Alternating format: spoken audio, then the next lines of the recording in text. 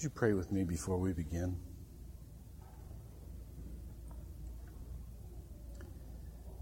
Father, give us your message for our lives this morning. Make me disappear and speak directly to all of us gathered here as your worshipers. Let us so devour your word that it lives in us. We pray in Jesus' name. Amen.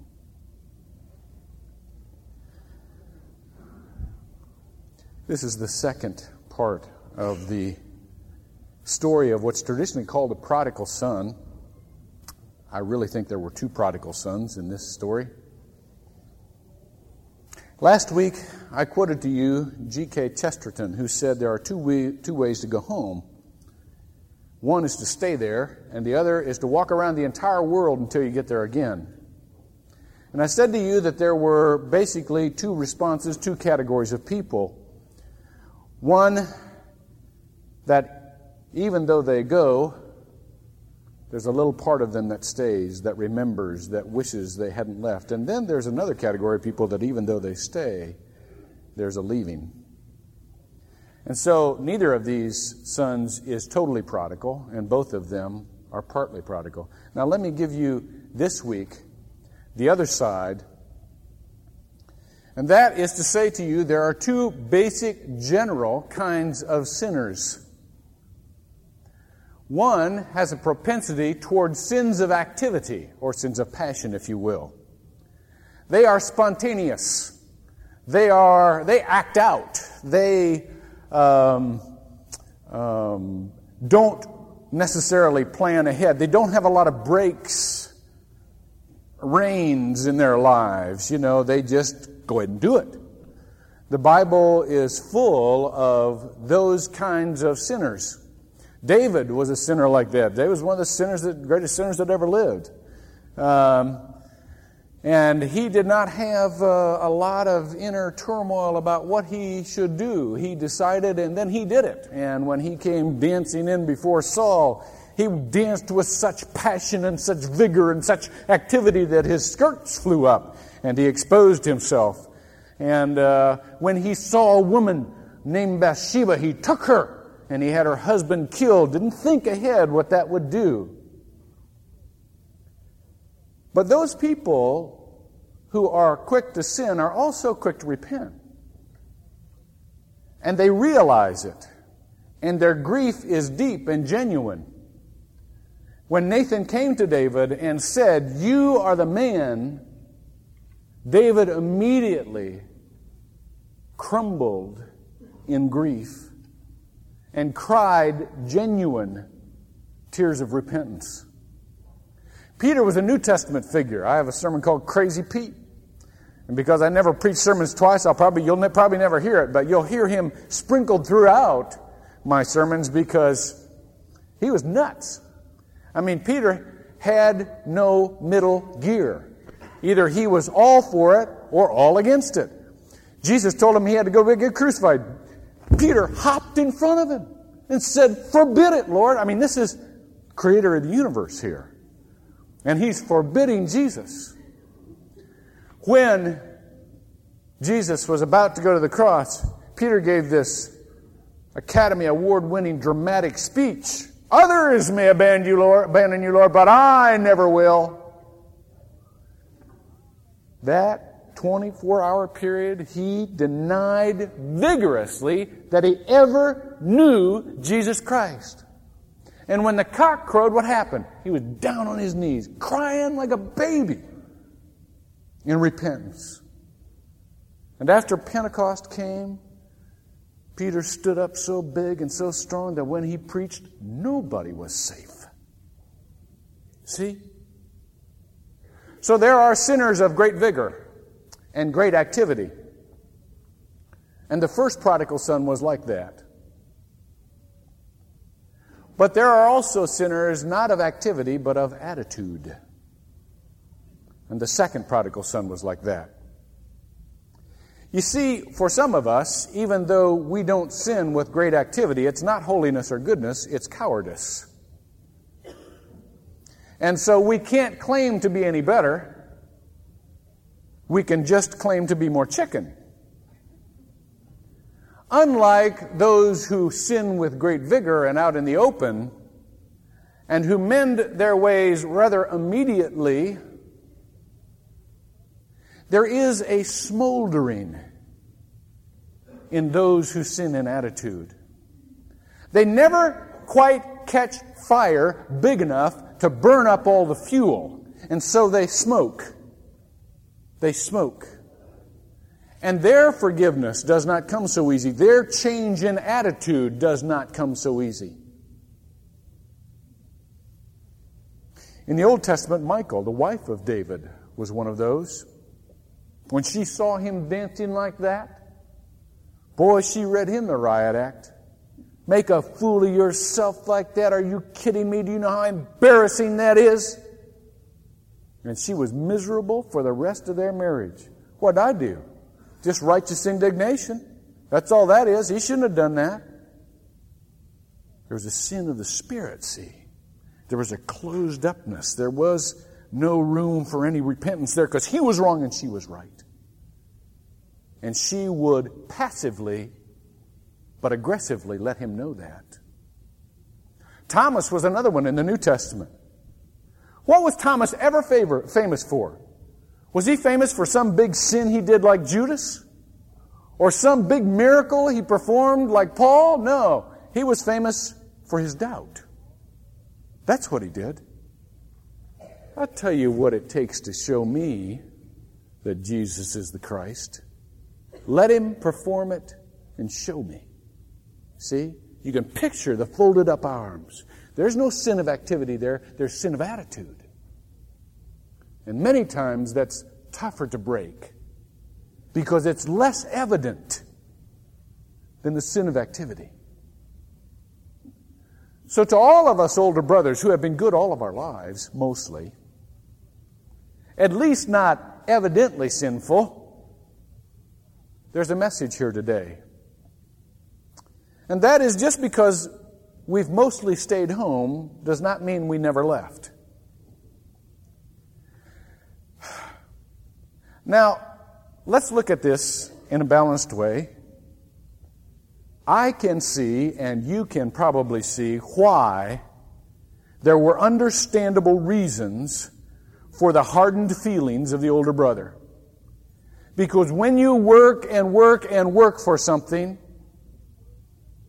you can understand that when somebody just takes part of what you are working for and takes away from that effort and wastes that effort, it makes you mad.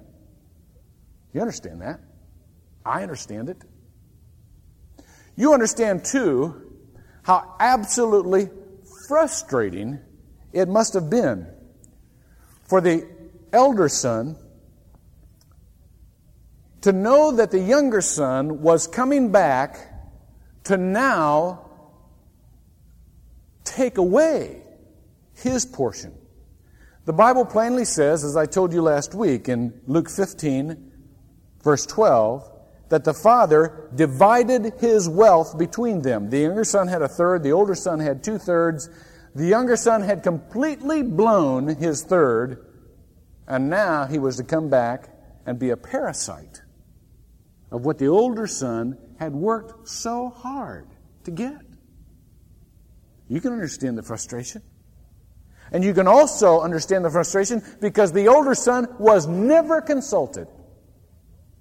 The father didn't go and ask for his vote. The father didn't say, what do you think we ought to do about your brother here? Let's get a plan of redemption. It was the father's sovereign decision that the younger son would be welcomed back. There was no ifs, ands, and buts about it. He is my son. I have killed the fatted calf. I have put the robe on him. He has the shoes. He was dead, and now he's alive, and the decision's made.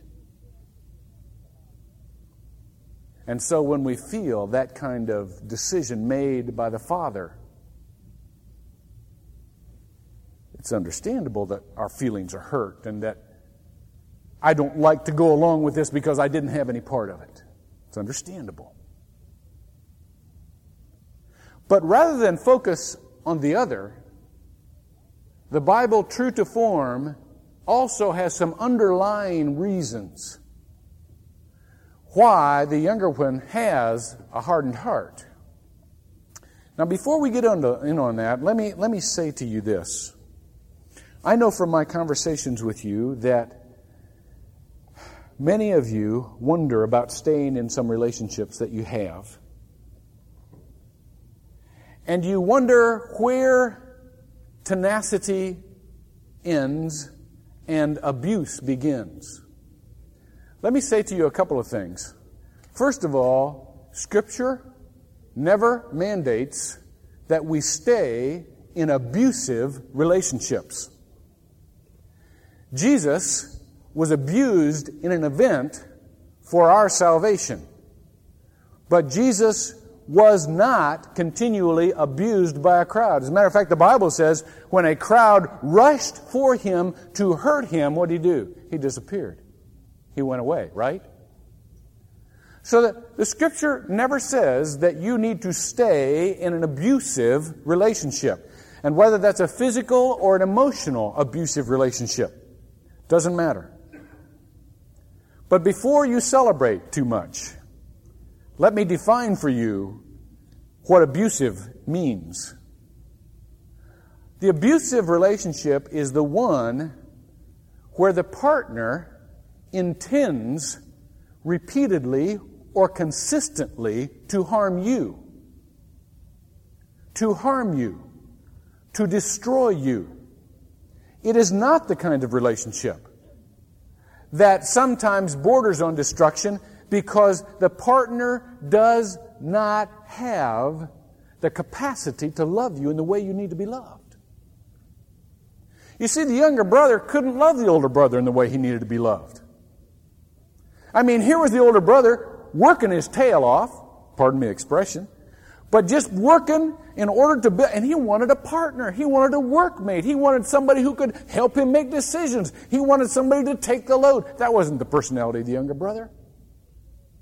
And the younger brother would never change his personality. I mean, that was him. And so he did not, at the time of this reading, have the capacity to love the older brother in the way he needed to be loved. But by the same token, the older brother neither had the capacity to love the younger brother like he needed to be loved. The younger brother needed somebody to blow it off with. Just, sit around, tell some jokes, enjoy life, kind of just get down with them. There wasn't anything in the older brother knew how to do that. Wasn't a shred of evidence that he could get down. I mean, I have worked all of these years in the house and never disobeyed you once. There's something erotic about that, guys. I mean, there was no evidence that he was anything but obsessive and compulsive.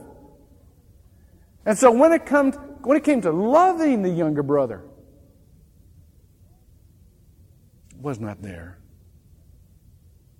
But you see, it wasn't an abusive relationship. There was a mixture of two people who had a very difficult time meeting the other's desires. But that was not an excuse for the father to dissolve the relationship. Now, let's go to this older brother and just take a look at the things that helped him harden his heart.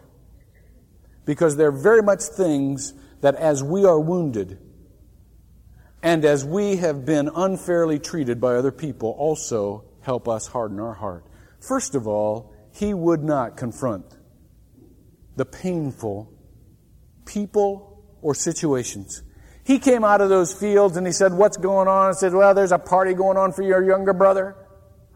And he wouldn't go in. Would not confront his father, would not confront his brother. It was too painful. I was talking to a gal this week who was in the process of committing suicide. And as our conversation went on, I suggested Christian counseling for her, as I do for many people. And she said, no, I can't do that. And I said, why not? And he said, it's just too painful. I've tried that, and it's just too painful. And so here she was, instead of having what she needed to have in order to face the pain, she just wanted to end it all. Well, she didn't, but how many of us are not ready to confront the people or the situations we need to because it just hurts too much? And so, in order to do that, we harden our hearts and we turn away and we protect ourselves for the moment, but is a suffocating form of protection. It's a fearful way to live. Secondly, it was evident that the elder brother had not had a conversation with the father. What are we going to do if this guy comes home? The Greek means, when it says entreating, the Greek word is parakaleo, which means the father was walking beside him. Para means alongside, to pull up alongside. Kaleo means call. And so the father was walking alongside of him, calling to him, calling him back continually. In other words, the elder brother was in a world of his own. Wasn't in the father's world anymore. He's so angry and so furious that the father just had to walk along and kind of call him back. You know, kept trying to get on the same ground that he was on. And one of the reasons it is so easy for us to harden our hearts to other people is because we don't have a continuing conversation with the Father. What are we going to do if these people turn around? What's going to be our plan? What's going to be our action so that the surprise does not enter into the decision? See, one of the worst things you can do is make a decision when you're surprised. You have none of the equipment. You do not have the emotional reserve. You do not have the capacity to think and to ferret out alternatives during that time.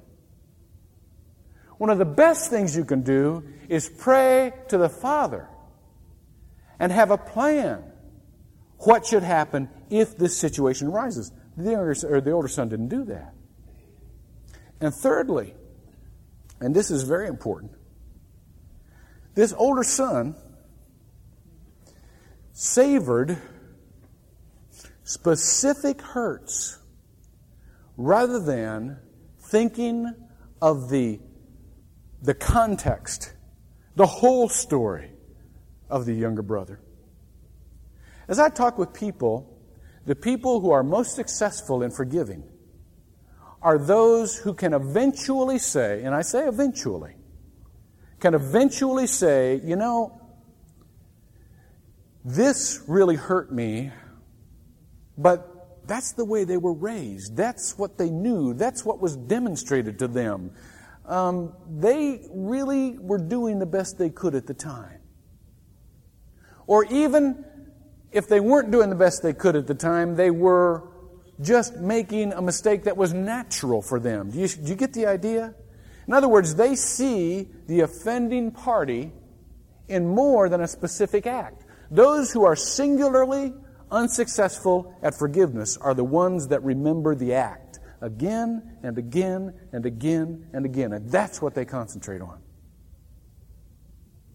All of these years I worked for you, and you never threw a party for me. There was a hurt there, see? He hadn't communicated it. But he kept dwelling on it. I want my father to do this. I want my father to do that. Notice how the father tells him about the general picture. You've always been my son. All that I have is yours. See how big that general picture is? That's what I want you to see of me.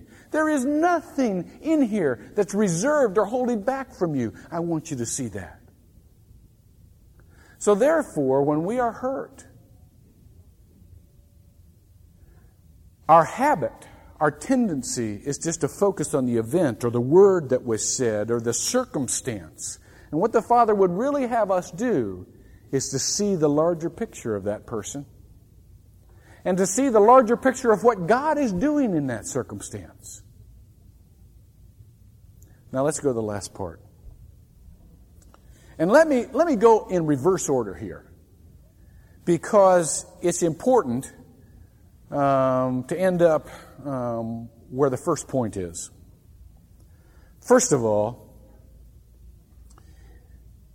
the overarching reasons for acceptance are threefold.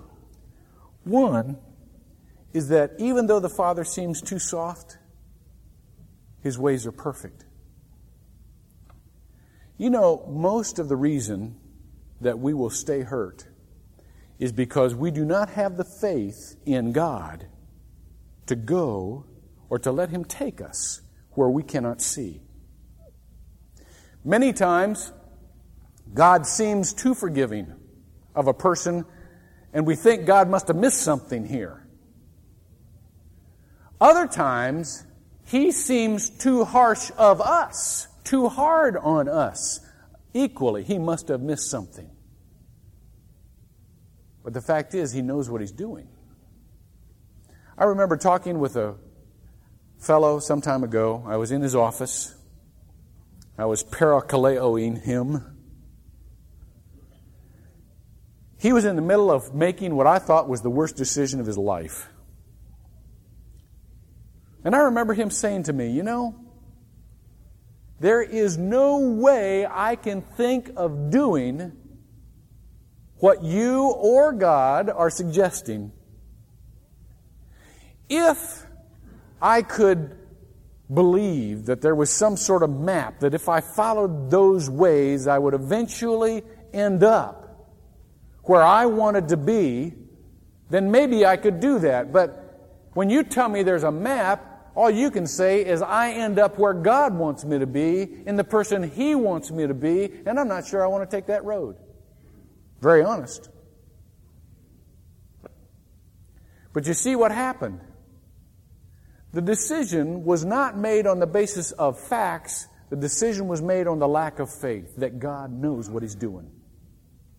And that ultimately our happiness comes when God is happy with us. When I say His ways are perfect, the Greek word is teleo. It means to be perfected into that thing for which you were made, into that being for which you were made. And only when we honestly believe that God knows more than we do and that God can get us there better than we can get ourselves there, only when we have that faith will we ever be able to forgive. Because there's not a shred of natural forgiveness in us when we've been hurt. It isn't there. And God calls on us to believe that He knows what He's doing, that the Father who made the decision that we needed to forgive knows what He's doing better than we do. It's hard. Secondly, there is always some part of us that says, well, you know what? That stinker got away with a lot. I mean, he took a third, blew his third, now he's coming back for my 2/3. That's not fair. Evil prospered. When it says in Scripture, why do the evil prosper? You know what the proper answer to that is? They don't. You haven't been close enough to them lately to understand what's happening in their lives. It seems like they are prospering for a while, but any of you who think people who consistently rebel against God are prospering, you don't know them. You are not walking close enough to them because there's no prosperity in that. There just isn't. I always come up 427 on the way to church.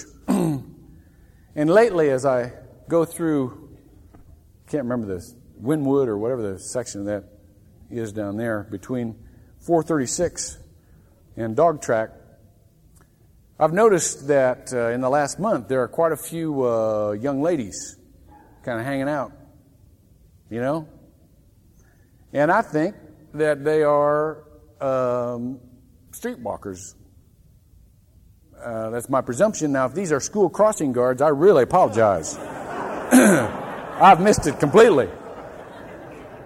But I've seen them in the rain, and they never wear those big yellow raincoats with the galoshes. They never wear those, so I don't think they're school crossing guards. And my first reaction, because I've got 3 boys, 2 who are probably at the curiouser and curiouser stage, you understand what I'm saying here, can spring into fantasy at any given moment. My first reaction is to go up 1792 and get here.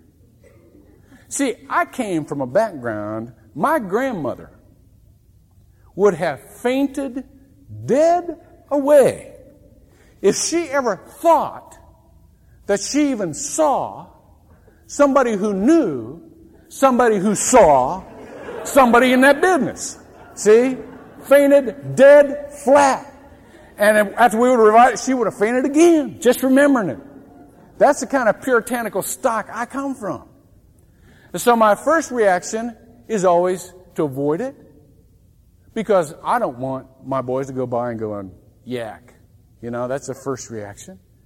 Second reaction is curiosity. So what do? How do they live? How come they can do stuff we can't do? How come they can take drugs when we can't take? Because it's very evident that some of them are real stoned, you know? And to a boy that's in his young teen, that looks pretty neat. You know, there's no pain there. It's anesthetized. And so it's kind of attractive at first.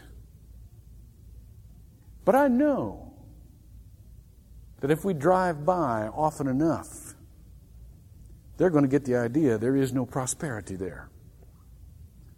Because it's the same look every time. It's the same walk every time. It's the same emptiness every time. How would you like to be confined to a life where people used you for their own pleasure for a few bucks? After you think about that for a while, there's no prosperity in that. Sin has no prosperity. And I would like to get to the place where they not only recognize that, but their heart can go out to those people. They are people. And they can love them with their prayers. And they can be sensitive to other people who have had those kinds of experiences in their lives where they were used and they were thrown away. And they don't look down on them. They just love them.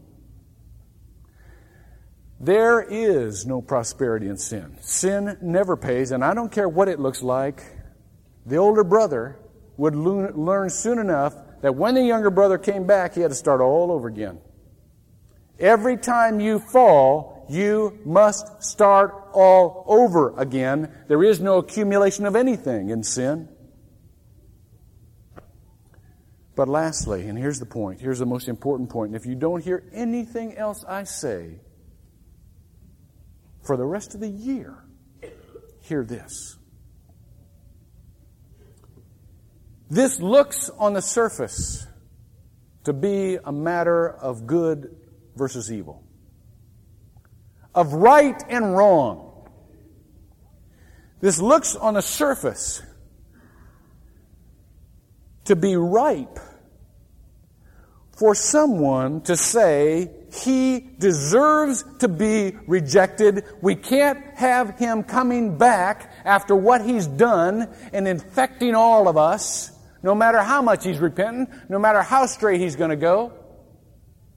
We've got to have standards, you know. But God knows then when we've rejected people to the point of unforgiveness, it is not just them who are imprisoned. Some of you remember the second of the series in the Star Wars movies, where Darth Vader learns that Luke Skywalker is his son. For those of you who didn't see the picture, let me describe this. Now, time out here. I know those of you who listen to Christian radio get filled with all of these fears that this is an Eastern movie and it's infecting everybody with Eastern thought and all that kind of stuff. Well, I'm not that deep, you know. I kind of see a movie and, yeah, I kind of like it or I kind of don't. So I'm not seeing all the, you know. But here's this movie. And Darth Vader is the strong arm for the evil side of the universe.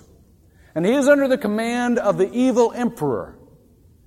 And it's set up as a classic struggle between good and evil.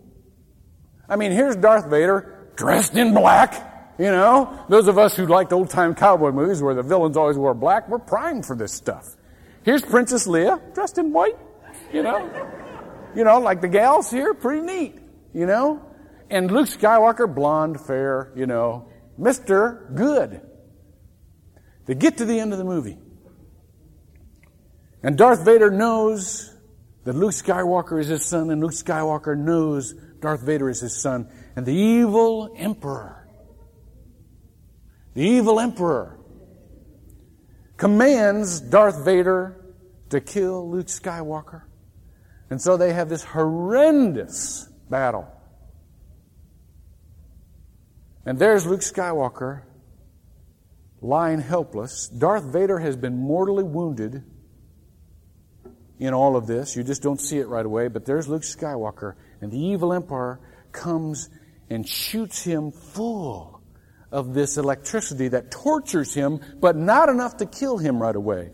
And his father, who is Darth Vader, is standing there looking.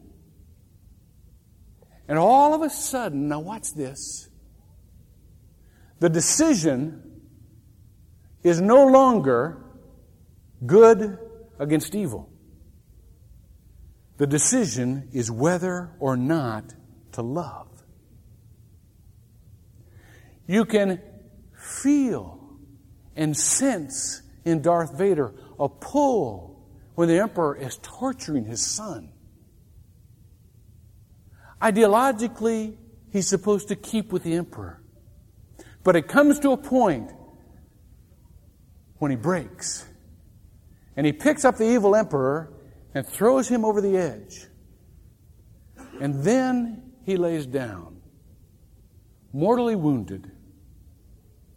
And he, for those of you who have not seen the movie, was wounded a long time ago, and he devised an outfit that would help him breathe, and that would disguise him, and that would protect him. But when he looked on his son at the end, he said, "Take off my mask." And his son was reluctant because he says, "You can't live without that." But Darth Vader realized that he was dying anyhow. And he said, "I just want to see you with my own eyes." Now, there's a point at which we've got to come and say, the point of our existence in this world is not who's right and who's wrong. It's not who's good and who's bad. It's whether or not we're going to love. There's a point at which, when you were hurt, and you build up all of those defenses, that hatred, you know how strong that hatred makes you. But there's a point at which you start to realize that the hatred not only makes you strong, it kills you. And it not only protects you, it suffocates you. And the decision is no longer who's right and who's wrong, but whether or not you will love. And sometimes you get to the point where you can say, I don't care. I'm dying in here anyhow. I don't care. I just want to be close. Whatever it costs, I want to be close. Do you realize how much hurt has been inflicted in this world in the name of right? How many people have stayed separated all of their lives because one was right and the other one wasn't? One was good and the other was bad. You know, that's why the Bible never says God is right. It presumes we know that. That's why the Bible says God is love. Because we can mess up right and wrong, but we can't mess up love. We just can't mess it up. There's a time when you say, I've been hurt. And I've devised all of these defenses, and they keep me going, but I don't want them anymore. I just want to be loved. And I want to love. And I'm ready to risk it. That's what the father wanted for the older son. That's why he said, let him come back. That's what he wants for us. Before we take communion, could we just have a little time of prayer? And I would like during that time for you to think about someone in your life that you've not completely forgiven. When you think of them, the armor goes up. And you know you need to. And you know God wants you to. And He hasn't asked for your vote on it. He just wants you to. Would you take this time to allow Him to say to you, I will enable you to forgive. Not only for their sake, but for yours. Now, here's the twist. Most of the time, we let you pray alone. But there is something about this that requires another person. You understand what I'm saying? Because if you're not willing to pray with another person, chances are you're not willing to really get close to that person who has caused you immense pain. So therefore, any of you who are brave enough, any of you who are guided this morning, I would like you to come forward and pray with someone. Let me just call you all up right now. Rick, would you come out, sit at the piano? Elders, would you come up? Let me ask you to come up. And let me just, Linda, would you be available to pray with some women? And Becky and Dolly and John, would you be available to pray with some folks? Marv, thanks. I would really appreciate it. Would you go into your hearts right now? And if there is an elder brother in there who doesn't want to let somebody off the hook, would you release that? It's the only way to your freedom. Let's pray for a while. You can come forward whenever you're led.